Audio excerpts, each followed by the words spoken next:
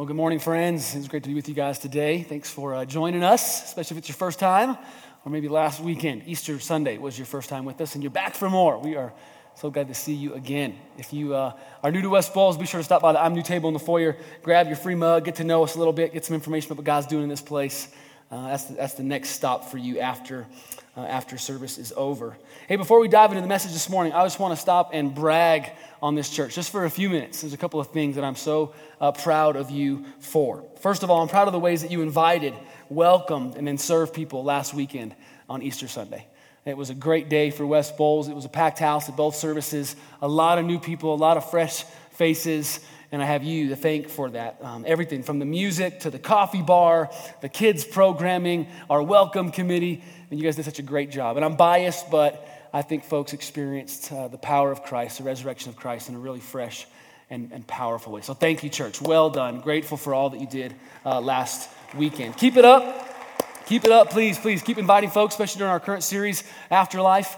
I believe everybody in this world longs for a relationship with their Creator and longs for a relationship with a community, just like this. And it's our great call, it's our great responsibility, is it not, to introduce and invite people into both those relationships. So continue to invite, please. I also want to thank you for the way that you've responded to the different missions opportunities that we presented with you or to you the last couple of weeks. Here in the month of April, we've been highlighting and showcasing 5 different opportunities, missions that we are a part of, both locally as well as across the globe. Love Inc. was one this morning. Thank you so much for sharing about all that God is doing in that place. Your response to all 5 of those has been amazing. We've got a lot of socks in the foyer. We've got a lot of folks signed up to help with our special needs all-star nights. A lot of folks interested in going down to Juarez. And as of last week, I kid you not, we already raised $25,000 for Peru. In 3 weeks, we raised that much for Peru. So thank you, church, for that. Grateful for the way you've responded to that. This morning, I want to make you aware of one final. We had a sixth mission opportunity, kind of laying in the wings, if you will, waiting to unveil this to you, depending on how we did with the Peru thing. But the sixth option that we're going to focus on the next couple of weeks, another mission opportunity, is one that I want to tell you about now. It's going to happen on June 17th. Mark your calendars on that Saturday. We're going to be hosting a church-wide service day. It's going to be a little bit different in that we're going to be partnering with a group called Feed My Starving Children. And they're going to bring an 18-wheeler full of dry goods to the church on that Saturday. There's going to be 2 3-hour shifts that you can work, 8 to 11 or 1 to 4, I believe. And we're going to pack 4,000 to 6,000 meals for those in Haiti.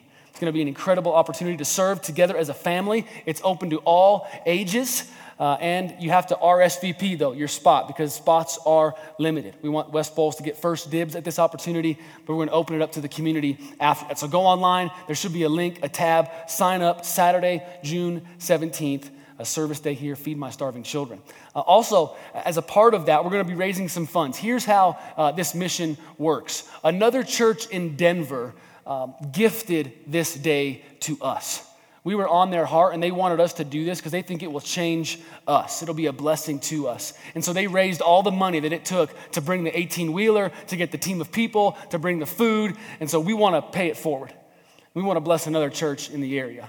So we're going to try to raise $20,000 between now and June 17th for this special day so that we can pick another church in this town, and we're going to say, you got to do this. And there's nothing stopping you because here's everything you need. So help me raise another 20, would you, for the Feed My Starving Children? Just put that on a check or tell Melanie in the back, or in the foyer, about your support of that ministry. Again, RSVP, please. We need you to sign up, and we're excited to see how that day turns out.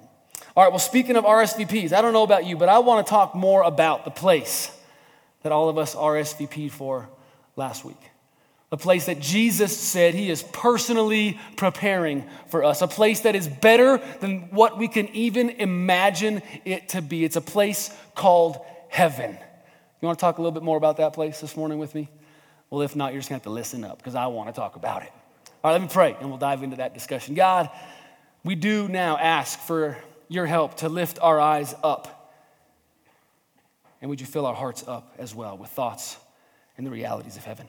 We believe it will change everything, so we look to you now, and we think about heaven now. Bless us and change us as we do just that. In Jesus' name we pray, amen. All right, well, last year, my good friend Eric, the guy who was up here a couple of months ago, helped me talk through Holy Spirit stuff, right? The guy with the haircut story. He gave me a little gift one afternoon. It was a little bottle of this. It's called Mio. Anybody ever seen these little things? Little drink supplement type thing. You pour it in your glass of plain water, turns into a party in your mouth, right? It's kind of the promise. So he gave this to me. It sat on my shelf for a couple of weeks. Didn't really know what to do with it. Then one day I was going golfing because according to Mingo, that's what white guys do, right? We golf and we swim.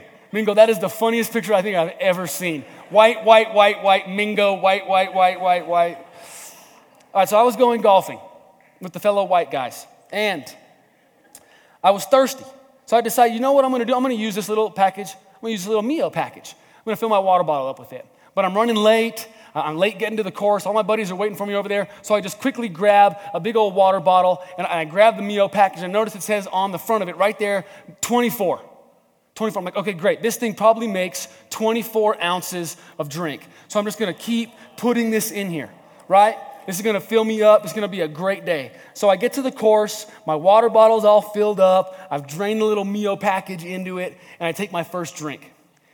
And it looked like I almost fell prostrate on my face right in front of my friends.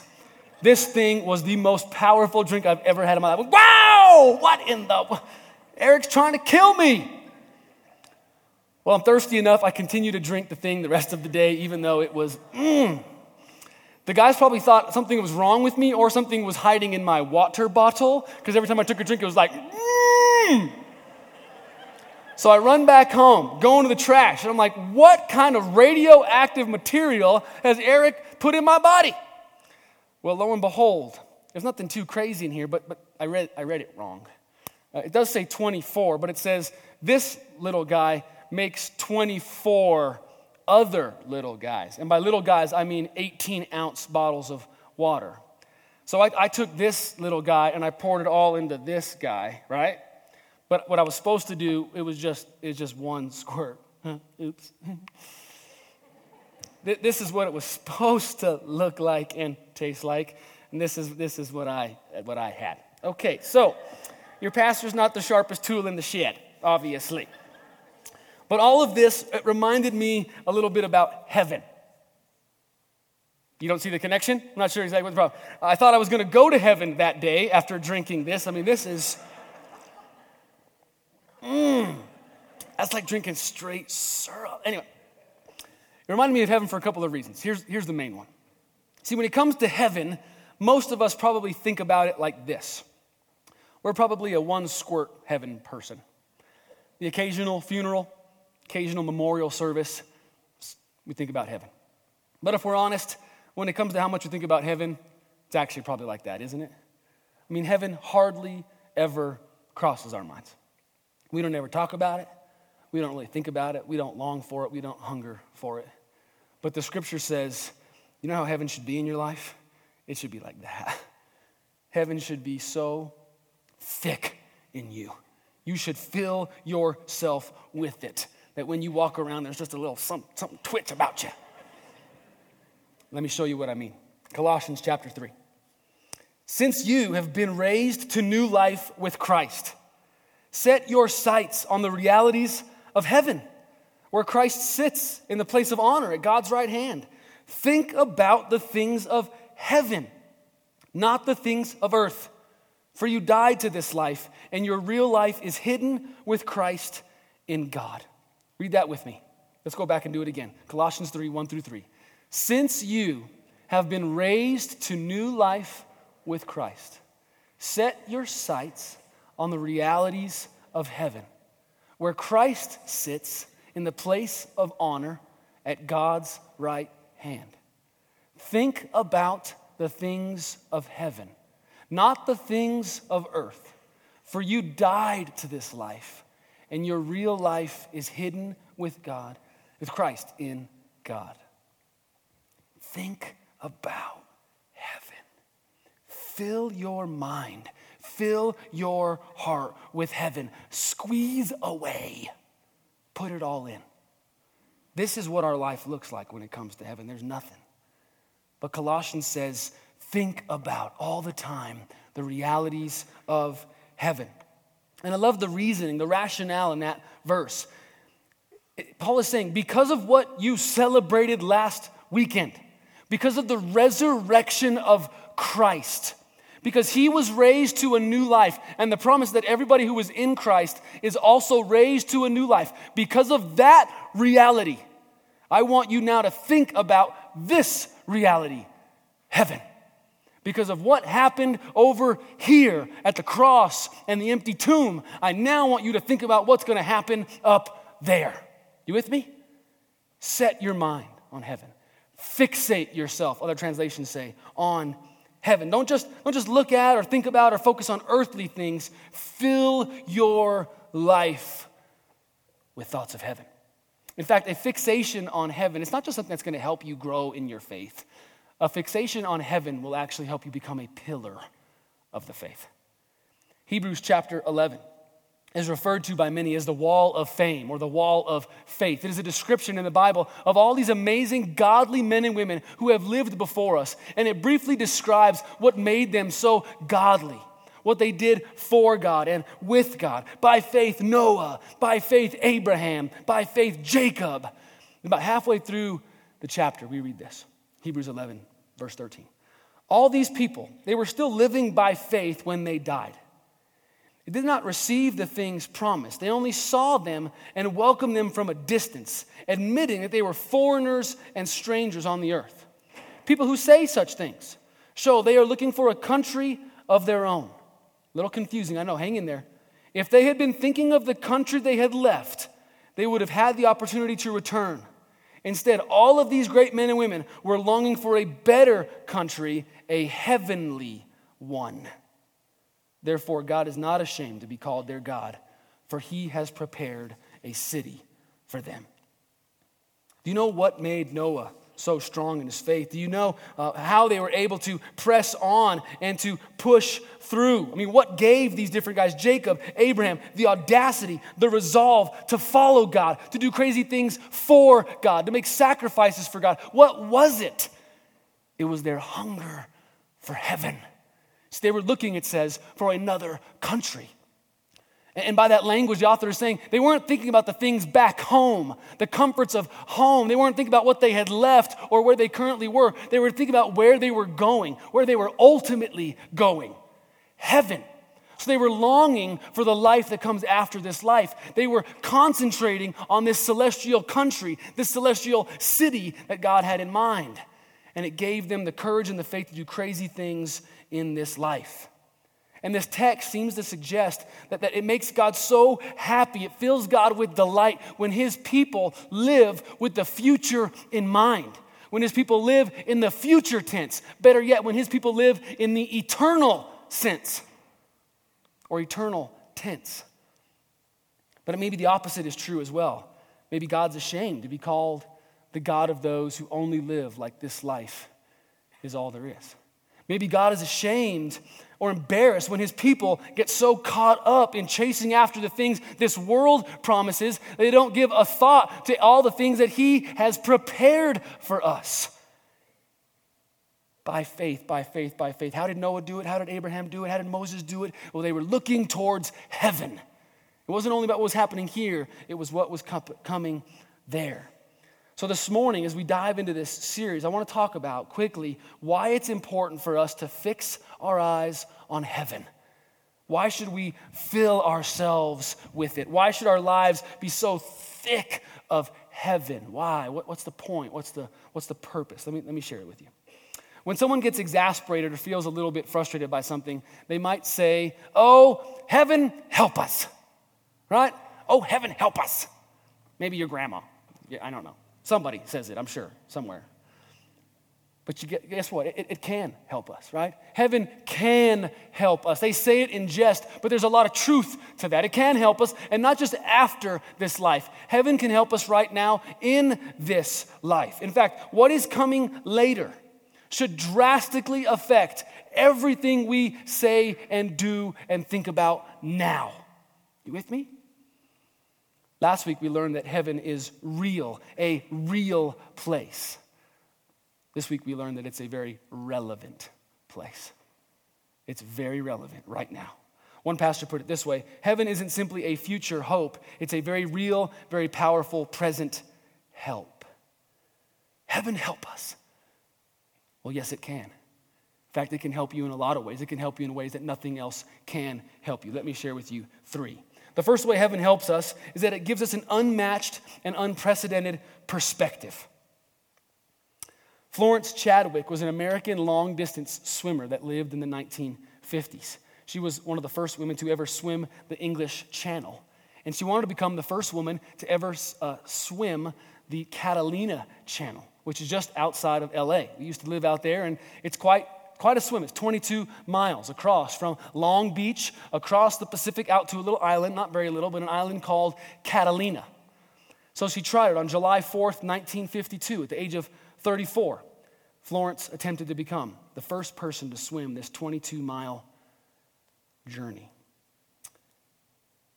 We could see that island from our house, and on clear days, it was just the most beautiful thing. But it's way out there. And if you've ever been in the Pacific Ocean on the outside of California, it is freezing cold, like all year round, pretty much. You lie. They got pictures of you like in bro tanks and board shorts. No! Wetsuits, right? But that's not as sexy, so you don't have pictures of that. Anyway, okay, sorry. Freezing cold, a long way, and guess what? The day that she decided to swim it was dense fog. But she jumps into the water, and wouldn't you know it, of course, there's sharks out there too. There's a help boat next to her, a little support boat next to her. They have sticks and rods. They're trying to beat off the sharks to keep them away from her. So she's swimming and swimming and swimming. Well, after 15 hours and 55 minutes, she gave up, and she was taken out of the water. Her mom was in the boat right next to her, encouraging her to keep on, but she couldn't do it. She asked to be taken out. She got back in the boat, went back to land, and she learned later that afternoon she was half a mile away from the shore. She was half a mile away. The next day in a press conference, she said, look, I'm not making excuses here, but if I just could have seen the land, I know I would have made it. If I just could have seen the land, I know I would have made it. What was true for Florence is also true for us, is it not? When you can't see your goal, when you can't see where you're going, you are most likely going to give up. You're not going to have the drive or the desire to press on or to push through. But if you could just see it, if you can have the right perspective, chances are you will make it through whatever comes your way. And that's what heaven is for us. Heaven is our shoreline. And if you just keep looking at it, keep your eyes on it, you'll make it through the fog or the attacks or the cold waters of this life. Because sometimes life does feel like that picture of the ocean, does it not? You don't know where you're going. You don't like where you are. You want to just give up. Don't. Look at heaven. It's right there. You're so close. You have to keep it in perspective. When you look at heaven, it puts a lot of other things into perspective as well. At the top of that list is wealth. When you are filled with heaven, your understanding of wealth is radically different than everybody else. The earthly thinking says that our lives are measured, our worth is measured in zeros, in square footage, in the number of toys or homes or cars or brand names, whatever it is. That's how your life is determined, it's measured. So we literally buy into this mindset that he who dies with the most wealth, they win. We spend every minute and every dollar accumulating and buying and everything else. That's not true, though, for those whose eyes are fixed on heaven. That's true for this person right here. If you're not thinking about heaven, then it's all about wealth. But the person who is fixed and filled with heaven, their understanding of wealth is so radically different. They understand there's a huge difference between treasures on the earth versus treasures in heaven. And if you're rich in one, you're most likely not going to be rich in the other. See, when you're fixed on heaven, you begin to realize that what the world calls treasures, they're trinkets. It's little trinkets, nothing more than a trinket. The things the world exalts as incredibly important and worthy of all your time and all your money, well, guess what? They break down. They rust out. They get stolen. They get scratched.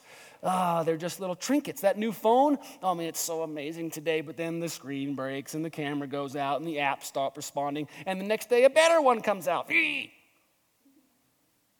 guys should get a cell phone. They're awesome, by the way. You guys know? Okay, all right.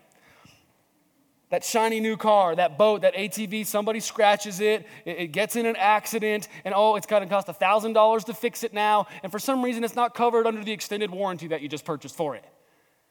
right? But the treasures of this earth, they're not treasures, they're trinkets. I don't get all that excited when I go through the airport or I go through a convenience store. I'm not thinking, what valuable thing am I going to buy my wife right here? What treasure can I find at this 7-Eleven that will change her life? Frozen burritos? Keychain? Cheap Colorado shirt?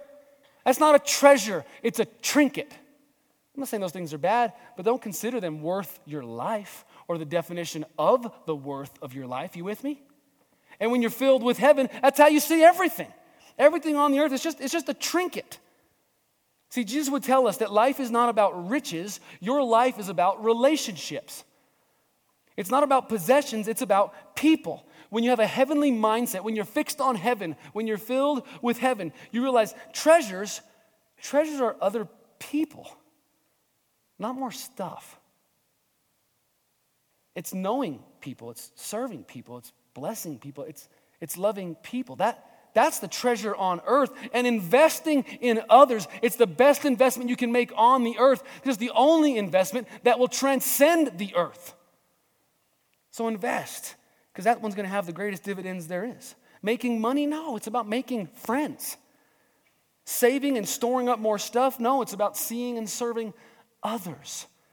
Heaven should put your money into perspective. Heaven should put all your wealth into perspective. Heaven should put all your possessions in perspective. The other thing heaven will put into perspective is your understanding of happiness. See, our world is dominated by what some people call right now thinking, otherwise known as immediate gratification. I want something and I want it now. I want to buy it now. I want to have it now. I want to get it now. I want to do it now, right now. In fact, right now thinking is how most of us operate. Right? Who cares if I can't afford it? Who cares if it's going to hurt somebody? Who cares if it's going to mess things up down the road? It's all about being happy right now. Now, we're not alone in this. This has been a problem for all of time. Esau, a character in the Bible, sold away his entire inheritance. Why?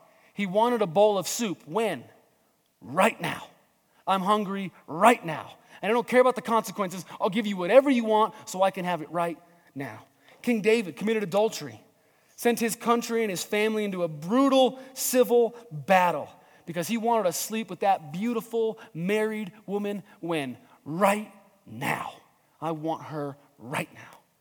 Judas betrayed Jesus, committed one of the worst sins in all of human history. Why? Because he wanted 30 pieces of silver and he wanted them right now. Immediate gratification, something that plagues all of us. It's the thing the teenager is struggling with when they're in the backseat of the car with their boyfriend or girlfriend. Right? It's the thing the alcoholic thinks about when they're going to grab another bottle or take another shot. It's the thing the young couple thinks about or is struggling with when they take the credit card out that's already maxed out, but they want to buy something else they can't afford. Why? Because we got to have it right now. Immediate gratification. But thinking about heaven, that changes all of that. This person is consumed with right now thinking. This person, it's not all about right now. It's about what's to come. It's about what is still yet to be. When you realize and truly believe there's another life after this life, you start making choices in this life that actually won't benefit you a whole lot in this life, but are guaranteed to give you something in the next life. That was a lot of life in that sentence, sorry, but hopefully it made sense to you, right? Heaven helps us realize it's not about right now. It's about what is yet to come. In fact, on multiple occasions, what did Jesus say? He said, don't do things right now so that you will benefit right now, right? Don't do them so others will see you, so you'll be praised or applauded, or you'll get material blessings in response. Don't do things with the right now mentality. Do them so your heavenly Father will see you do them, so you will be rewarded where? In heaven. He is saying, wait. He's saying, be patient. He's saying, make decisions now that will pay off later. It's not about right now. I don't care if you're happy right now, Jesus said. You'll be real happy in heaven. And so think about what you're doing right now that's positioning you well for that place. So because of heaven, there's joy in waiting. There's purpose in being patient. Because of heaven, things like sacrifice and delayed gratification, those matter to the Christian. Those should mark our lives because it's not all about right now. It's not all about right now. All right, the last thing heaven puts into perspective is suffering and loss. So when you fill your life with heaven, when you fill your mind with heaven, you think differently about money, you think differently about happiness, and you also think differently about suffering and loss. I don't know if you've noticed this or not, but life, it's kind of hard. It's kind of hard, is it not? It's stressful and demanding. It can rock you to the core. It can push you to the brink. From pressures to pain, demands to disease, broken relationships to broken dreams. Life is hard. We face a lot of difficult situations. We have to be around a lot of difficult people. And that wears us out and it can wear us down. But heaven changes that. Look at this, 2 Corinthians 4:16.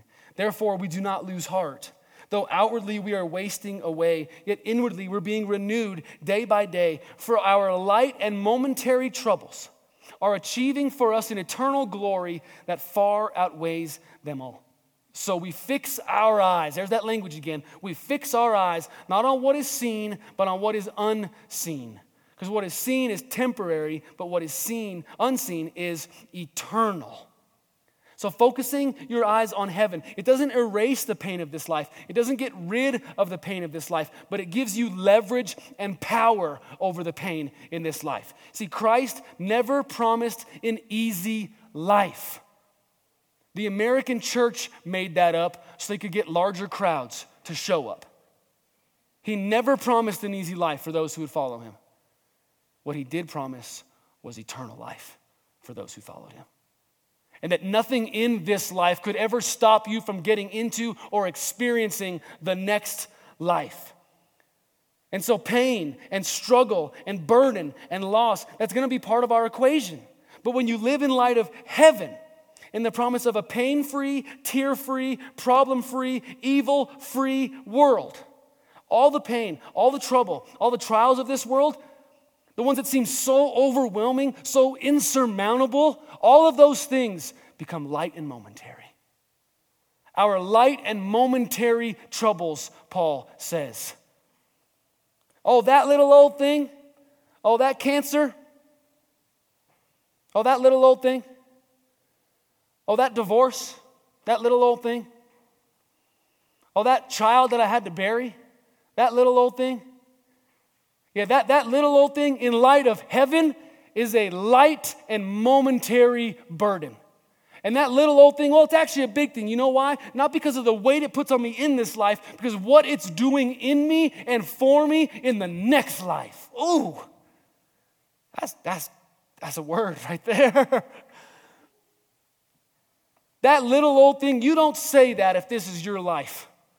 Because that little old thing is going to break you apart.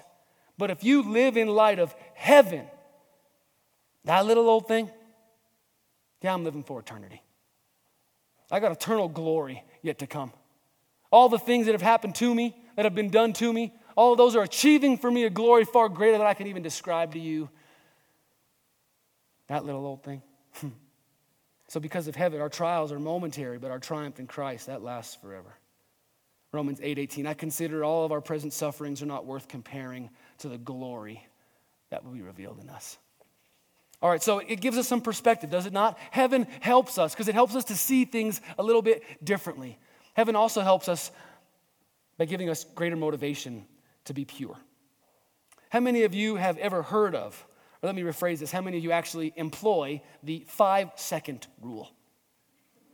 Anybody? And all the teens raise their hands, right? All right, for those of you who don't know what the 5-second rule is, let me give you a formal definition. The 5-second rule, sometimes referred to as the 3-second rule, is a Western cultural food hygiene concept that states that there is a defined window, 3 to 5 seconds, where it's permissible to pick up food or sometimes cutlery after it's been dropped on the floor and thus exposed to contamination. All right, so now let me ask again, how many of you employ the 3 to 5 second rule? You lie. You other people lie. There's actually a great scientific study that's been done on this. I'll let you cruise the internet and find the results for yourself. Pretty fascinating stuff. But here's the thing. A little dirt on your food, that's no big deal. But a little bit of sin deep in your heart, that's a really big deal. See, having your food sit on the filth of the ground, it might not hurt you at all. But having your soul covered in the filth of sin, it'll hurt. It'll hurt in a lot of different ways. See, the call of Christ is a call to consecration. It's a call to holiness, a call to purity. It's a call to stand up to and stand out from the depravity, the brokenness, the stupidity of our world. But newsflash, that's hard to do. Holiness is hard. It's so hard. And that's why we need heaven to help us. It seems as if heaven is a great motivator for staying pure, 2 Peter 3. But in keeping with his promise, we are looking forward to a new heaven and a new earth where righteousness dwells. So then, dear friends, since you are looking forward to this, make every effort to be found spotless, blameless, and at peace with him. You see, it's not hard, you guys. It's not hard. It doesn't take a whole lot of willpower to just go with the flow and to give in to all the temptation that's around us. It's not hard to look at porn. It's not. It's not hard to lie about a friend. It's not. It's not hard to spread rumors about somebody. It's not hard to judge. It's not hard to be materialistic. That's not hard at all. That's easy. What's hard is being holy. And we need a motivator, do we not? And heaven is that motivation. I love that it says, with eyes fixed on this, with hearts filled with heaven, be spotless, be blameless, be pure. In light of heaven, seek holiness. Peter says it's a place where righteousness dwells. I love that language, which means, at least my understanding of it, is that since righteousness lives there, it's the very dwelling place of righteousness. Those who are not pursuing it here are not going to fit in up there, because that's where it lives. And so we seek it now. We make every effort, Peter says, to be found spotless. According to Peter, heaven gives us the moral stamina to stay pure in a world that is not. When you are struggling to be holy, you think about heaven. I'm not sure if you are aware of this or not, but getting married, it's kind of a big deal. Right? Especially for the bride. I mean, the bride has to do a lot of work and go through a lot of stuff when she gets married. I've done a lot of weddings over the years, young couples, different folks at the church, and I love kind of watching the bride go through all the different rigmarole of getting prepared. But let me tell you this, it's really not fair, because I've never once seen Groom magazine. Never.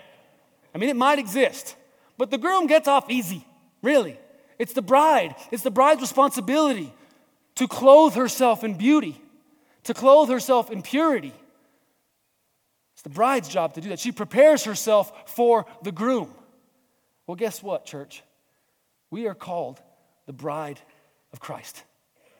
And it is the bride's responsibility to clothe herself in purity, to clothe herself in beauty, to clothe herself in righteousness, in preparation for her groom, who is coming soon. The groom wants to see his bride so beautiful, and it's our responsibility to prepare ourselves and make it such. Make it so. So heaven, it gives us perspective. Heaven helps us stay pure. And finally, heaven should fill our hearts with praise. In the weeks to come, we're going to be looking at in depth at Revelation 21 and 22. They're chapters that describe what the new heaven and the new earth will be like. But at the end of these chapters, the one who first wrote them, the one who first saw all these great visions, John, he wrote these words. Look at what he says. Revelation 22, verse 8. I, John, am the one who heard and saw these things. And when I heard and saw them, I fell down to worship at the feet of the angel who'd been showing them to me. But he said to me, don't do that. I'm a fellow servant with you and with your fellow prophets and with all those who keep the words of this scroll. Worship God. So you see what's happening in this verse? John has just been filled with heaven. He has fixed his eyes on heaven. And what's his response? Worship. He is so ready to praise. He is so ready to worship. That's the only response. That's the best response, the most appropriate response. It's worship. He doesn't even know what to worship, so he starts worshiping the angel. Angel's like, I'm just a messenger, man. Worship the one who's making that. Worship the one who lives there. Worship the one who's preparing that place for you. You worship God. See, when you get a glimpse of heaven, when you learn more about heaven, when you go from just thinking about heaven at a memorial service to thinking about heaven every day, you will be filled with praise. Period. There's the praise of heaven. We're going to talk about that in a couple of weeks. There's the praise in heaven. We'll talk about that in a couple of weeks. But right now, there is praise for heaven. I can speak from personal experience on this one. I love to worship. It's kind of my God love language. I get kind of worked up and a little animated sometimes in my worship times. And I tell you what, as I've been thinking about heaven the last couple of months, as I've been reading about heaven and praying about heaven, my praise level has been cranked up to a level I didn't even know existed. I cannot lift my hands high enough in honor of the God who made heaven. I cannot sing loud enough to the God who is preparing that place for me. I had a friend a few weeks ago say, I don't really like West Balls a whole lot. You guys stand too much during worship. And I want to be like, stand too much. You know what you could do? You could lie face down on the ground if you'd prefer. Because that's really the only other appropriate position to be. When you know about heaven, God's dwelling place, where you and I will be someday, you cannot stop praising. So we have a song selected. It's already late, but band, why don't you come up here? Those of you that want to stick around and worship with us, you can. If you got to get your kids, we totally understand. The preacher went so long today. God. But heaven, fill your heart with heaven. Fill your mind with heaven. Why? Because heaven can help us. Heaven helps us get a lot of perspective, helps us stay pure, and it helps us be filled with praise. I could summarize the whole sermon today in one line. Heaven gives us hope, and heaven helps us cope. Heaven gives us hope, and heaven helps us cope. You know why? Because heaven's going to be so dope. I'm sorry, it's super corny, but it just worked. It just worked. And I cannot wait, because next week we will start to talk about how dope it is. What do we do there? What's it going to be like? Where is it? What do you fill your time with? Oh, I cannot wait, church, to fill you with more heaven, because it will change you. I promise you that. Let me pray that over you.